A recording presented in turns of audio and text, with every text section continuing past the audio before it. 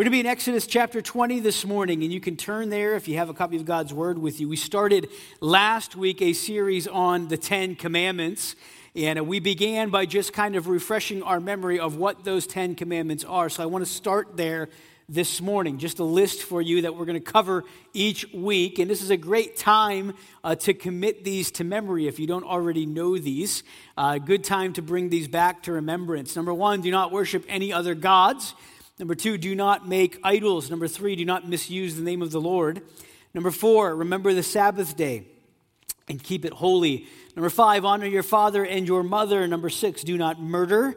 Number seven, do not commit adultery. Number eight, do not steal. Number nine, do not give false witness. And number 10, do not covet. We made mention last week of how Jesus was challenged in the New Testament scriptures asked with the question of what is the greatest commandment? Over 600 Old Testament commands and laws that have been given to the nation of Israel. And so Jesus was asked, what's the greatest, or what's the most important, what's the most significant one? And Jesus would give an answer by saying the greatest command is to love the Lord your God. And the second is like it, to love your neighbor as yourself. On these two hang all of the law and the prophets, Jesus would say. And so Jesus really summarized or condensed into two over 600 commands that were given in the Old Testament scriptures by saying we are to love God first and we are to love one another.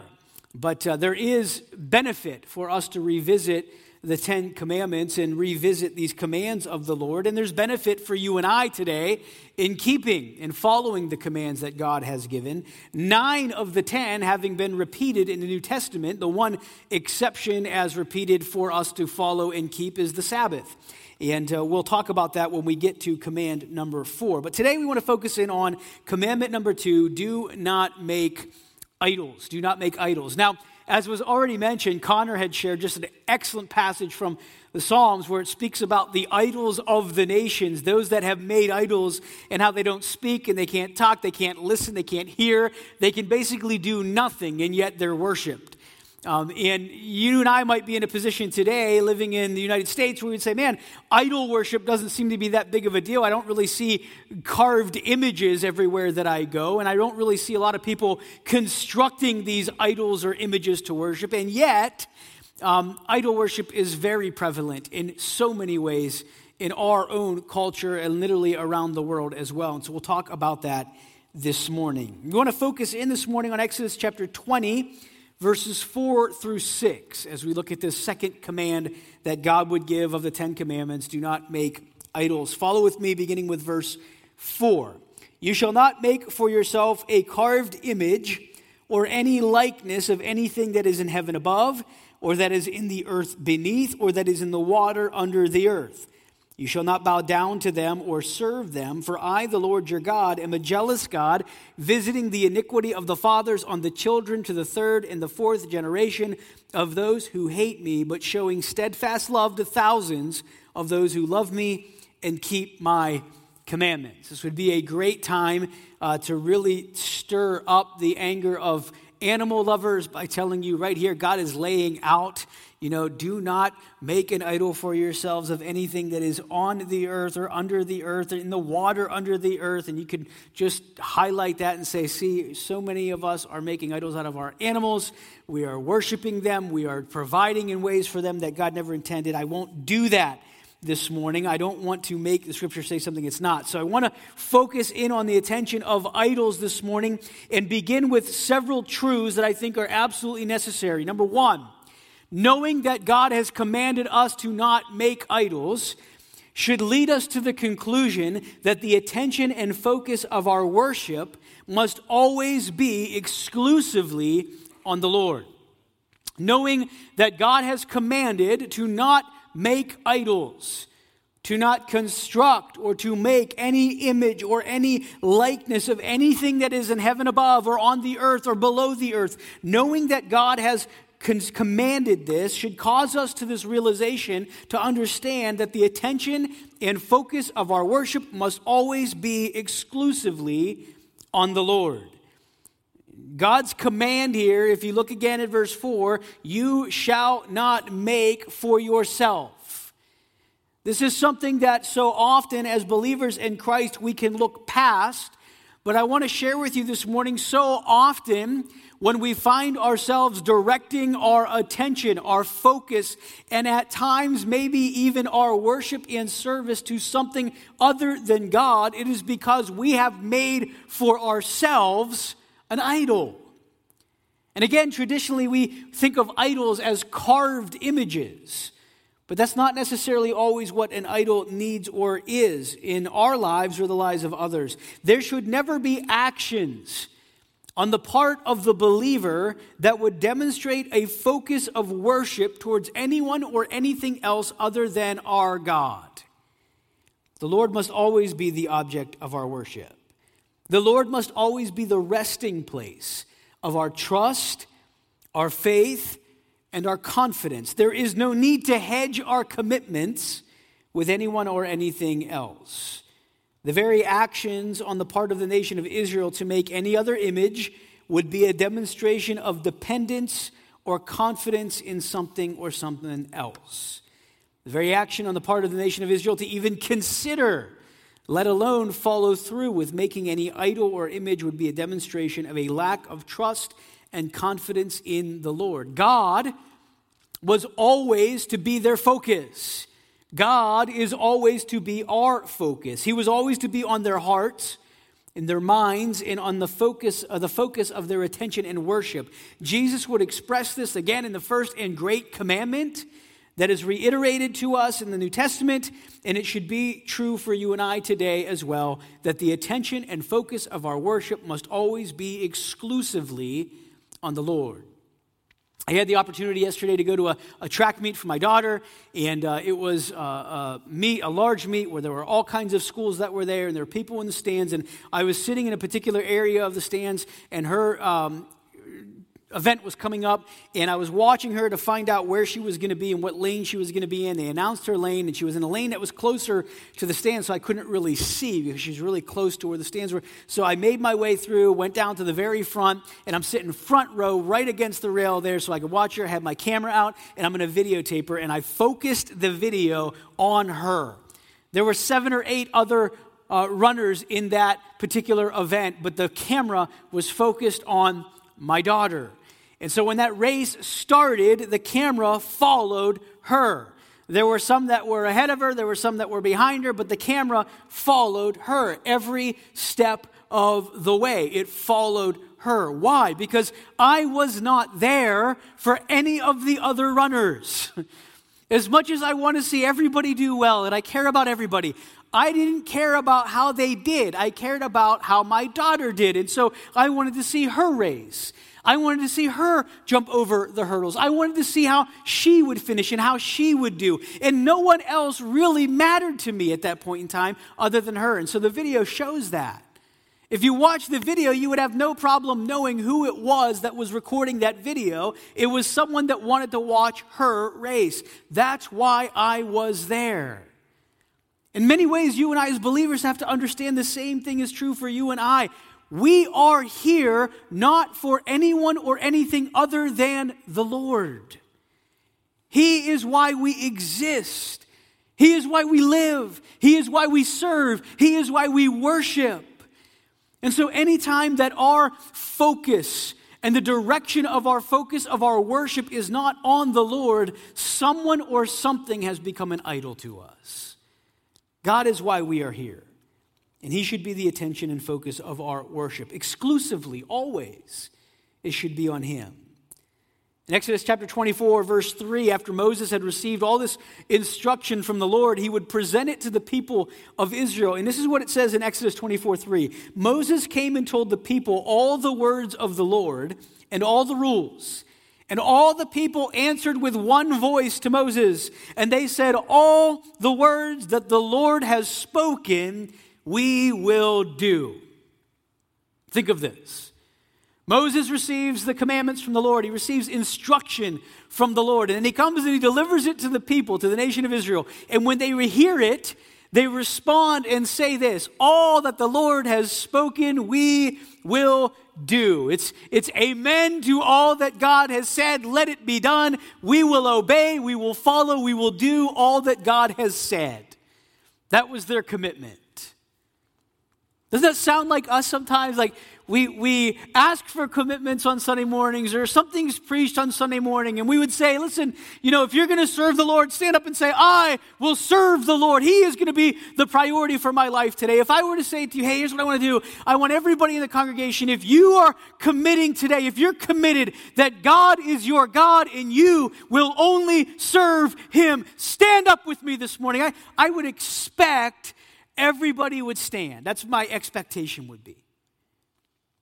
That's what I would expect. That's what the nation of Israel is doing here. God gives His word and Moses gives it to the people, and the people say, we will do all that God has commanded. We will keep and obey all that God has said. But would they? Do we? The answer to that is a resounding, repetitive no. Because we don't do all that God asks of us. We don't keep all that God says. And if you remember last week, we were reminded that the very purpose or point of the law was to point us to Christ, was to reveal our own sinfulness, to reveal the reality that not one of us can fully keep all that God demands. We cannot be completely holy apart from God. And so God desires this, but we fail. And the nation of Israel proclaimed, we will do all that God says, but they would fail. Just a few chapters later in Exodus chapter 32, Moses is meeting with the Lord on the mountain, and the people of Israel are growing restless. Just listen in to what happens in Exodus 32. When the people saw that Moses delayed to come down from the mountain, the people gathered themselves together to Aaron, who was another one of their leaders, and said to him, up, make us gods who shall go before us. As for this Moses, the man who brought us out of the land of Egypt, we don't know what has become of him. So Aaron said to them, take off the rings of gold that are in the ears of your wives, your sons, and your daughters, and bring them to me. So all the people took off the rings of gold that were in their ears and brought them to Aaron. And he received the gold from their hand, fashioned it with a graving tool, and made a golden calf. And they said, these are your gods, O Israel, who brought you out of the land of Egypt. Do you remember how God introduced Himself in Exodus chapter 20 at the beginning when He would give the 10 commandments? This is what He said in Exodus 20 verse 2. I am the Lord your God who brought you out of the land of Egypt, out of the house of slavery. God reminds them of who He is and what He's done. And here we are chapters later in the book of Exodus when the people of Israel are growing restless and they make for themselves a golden calf. And they attribute and give credit to this golden calf as the one who brought them out of the land of Egypt. That is what is called idol worship. And what a tragic thing that so quickly the people of Israel would forget their God. So quickly they would forget all that God had done and revealed to them about who He is and what He was capable of. And we can be quick to judge because of that. We can be quick to say, how could they ever forget? And yet, don't we do the same thing? How quickly we forget what our God has done and what our God is capable of doing. It wasn't just the people, it was also Aaron, who was one of their leaders, that would give in to this. A little later on in Exodus 32, verse 19, it says, as soon as Moses came near the camp and saw the calf and dancing, his anger burned hot, and he threw the tablets out of his hands and broke them at the foot of the mountain. He took the calf that they had made and burned it with fire and ground it to powder and scattered it on the water and made the people of Israel drink it. Moses said to Aaron, what did this people do to you that you have brought such a great sin upon them? And Aaron said, let not the anger of my Lord burn hot. You know the people, that they are set on evil. They said to me, make us gods who shall go before us. As for this Moses, the man who brought us up out of the land of Egypt, we don't know what's become of him. Moses is saying to Aaron as one of their leaders, what have you done? What have the people of Israel done to make even you turn? What have they done that you've allowed an idol to come into this camp, that you've allowed another God to be worshiped instead of the one true living God? And Aaron's like, listen, you know the people, they're evil. They go after evil, and they told me, listen, Moses is gone, we don't know where he is. And look at what Aaron says. So I said to them, verse 24, let anyone who has gold take it off. They gave it to me. I threw it in the fire, and out came this calf. Have you ever seen that before? It's ridiculous. What a explanation. Moses is angry. I mean, Aaron, let's give Aaron a little bit of credit because Moses is hot. And he just ground up the golden calf, put it in water, and made people drink it. So Aaron's like, okay, but that's his explanation. I told the people, take off your gold. I put it in the fire, and boom, calf came out. I don't know how it happened. Well, that's not exactly what happened, because earlier on it says that Aaron received the gold from their hand. He fashioned it with a graving tool and made a golden calf. So here's the truth. He fashioned it with a graving tool and made a golden calf. Here's what Aaron said. They gave it to me. I threw it in the fire, and out came this calf. Now, it's humorous to me to read that now, but why I want to point this out is, isn't that so much like us when we give excuse or try to give a reasonableness to the sin that we so often embrace? This is not a small issue. This is a breaking of the first and second commands of God. To have no other gods, to make no other idols, to not bow down and worship them, and yet here we are. What was initially, we will obey all, turned into, we will do the direct opposite. And even Aaron gave in to the demands of the people.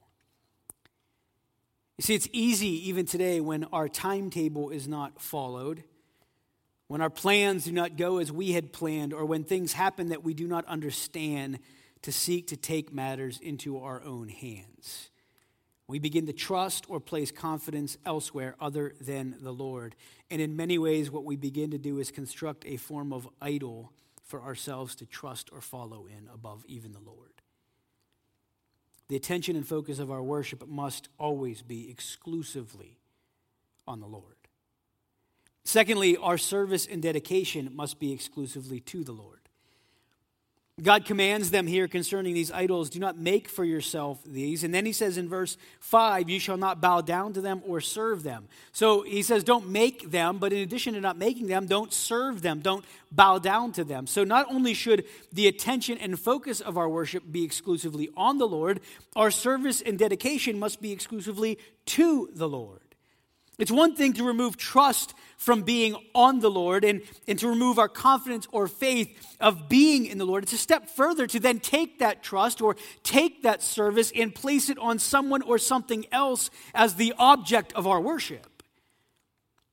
I mean, how often do we think that it's better to trust in ourselves than trust the Lord? How often do we even trust our own thinking or our own desires rather than the thinking or desires of the Lord? And we're guilty of this at times.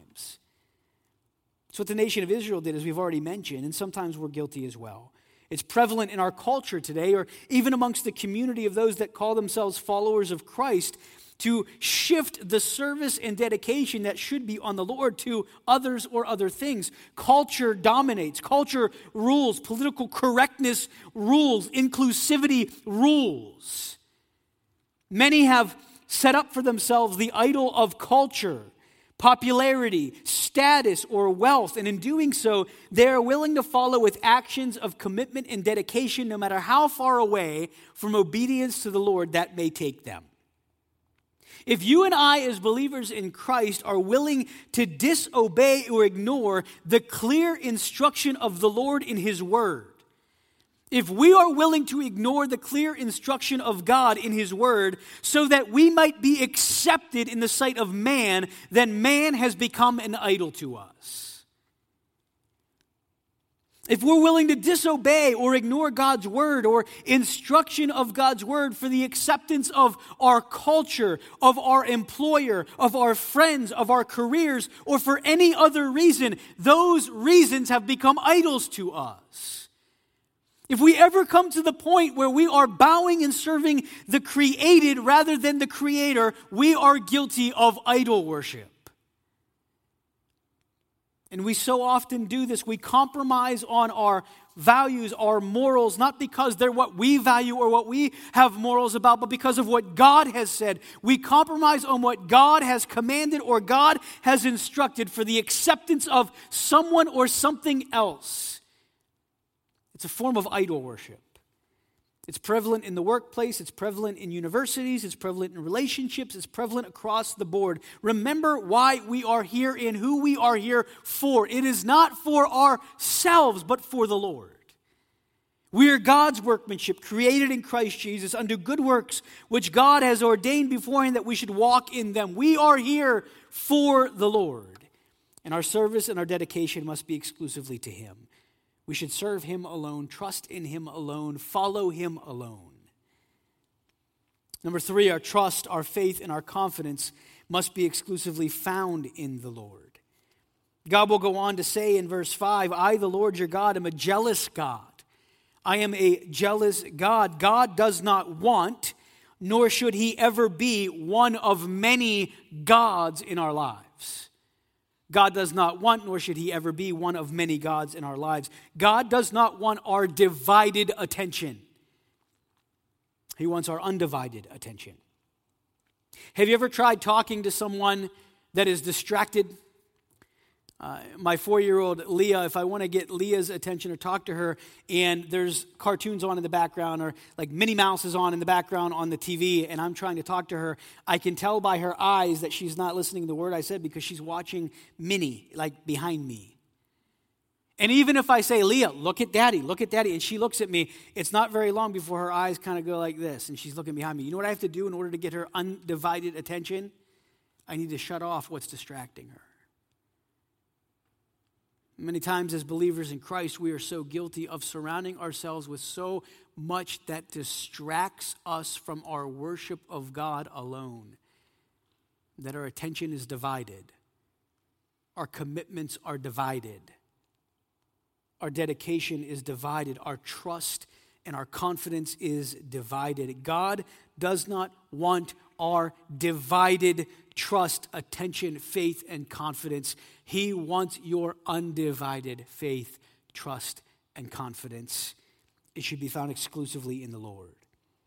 That's why, again, reminding back to Exodus 21 and 2, the Lord God said, I am the Lord your God who brought you out of the land of Egypt, out of the house of slavery. Be reminded yet again of who it is that our trust is founded in and what He's done. The Lord must always be the one to whom we attribute glory, honor, and credit for all that He has done in our lives. He's the source of our trust, the source of our confidence, the source of our faith. He is our foundation. He is the reason that we are forgiven, the reason that we are alive, the reason that we have life, the reason that we have freedom from sin. And how quickly we are prone to forget that. I was thinking this week of those that were the closest followers of Jesus, that witnessed all of the miracles that He would perform. Can you imagine walking with Jesus? Watching Him give the blind their sight, watching Him cleanse lepers, watching Him talk to someone who was paralyzed and tell them, stand up, pick up your bed, and just go walk on out of here, and that's what happens. Can you imagine being at the tomb of Lazarus, who was so dead that he was told by those that loved Lazarus when Jesus said, take away the stone from the tomb, they told him, Jesus, like he stinks right now because he's been dead. And to watch as an eyewitness as Jesus would say, Lazarus, come forth. And the one that was dead comes walking out of that grave. Can you imagine being an eyewitness to Jesus walking on the water in the middle of the night? Can you imagine Jesus being asleep in the boat and there's a great storm that happens up on the sea, and the disciples, fishermen who were trained fishermen who lived their life on the water, were terrified and afraid that they were going to die because of how severe the storm was. And Jesus wakes up from being sound asleep without any panic and with authority commands the wind and the waves to be still, and they obey him. Can you imagine being an eyewitness to Jesus taking a young boy's lunch, taking what could be held in two hands, and with that feed over 5,000 people so that they were full and there were leftovers? Can you imagine witnessing all of that? And in one night, when Jesus was betrayed and arrested, forgetting it, scattered. Can you imagine seeing all that and being eyewitnesses to that? And after witnessing Jesus being crucified and being put in a tomb, completely forget that he said and promised that he would raise from the dead in 3 days. But that's what they would do. After Jesus was in that tomb and 3 days later they were returning to the tomb, expecting to see a dead body still there to further anoint it for burial. Because they would so quickly forget all that he had done, all that he had proclaimed, and all that he had taught. So do we. We so quickly forget what the God that we serve is capable of. We so quickly forget the power, authority that our God has.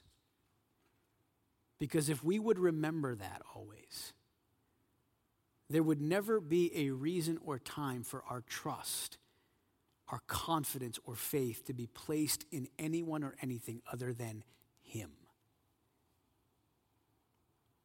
He exclusively should be the one that we have our faith, trust, and confidence in. We got to hurry to number 4 quickly as we close. Our love and obedience exclusively to the Lord invites the blessing of the Lord. This passage can be troubling to some as they read where he says that I'm a jealous God visiting the iniquity of the fathers on the children to the third and fourth generation of those who hate me, but showing steadfast love to thousands of those who love and keep my commandments. God is very clear throughout his word. Obedience invites the blessing of the Lord, and disobedience invites cursing. Deuteronomy chapter 24, verse 16 tells us that fathers will not be put to death because of their children, nor children be put to death because of their fathers. Each one shall be put to death for his own sin. Each person is responsible for their own sin.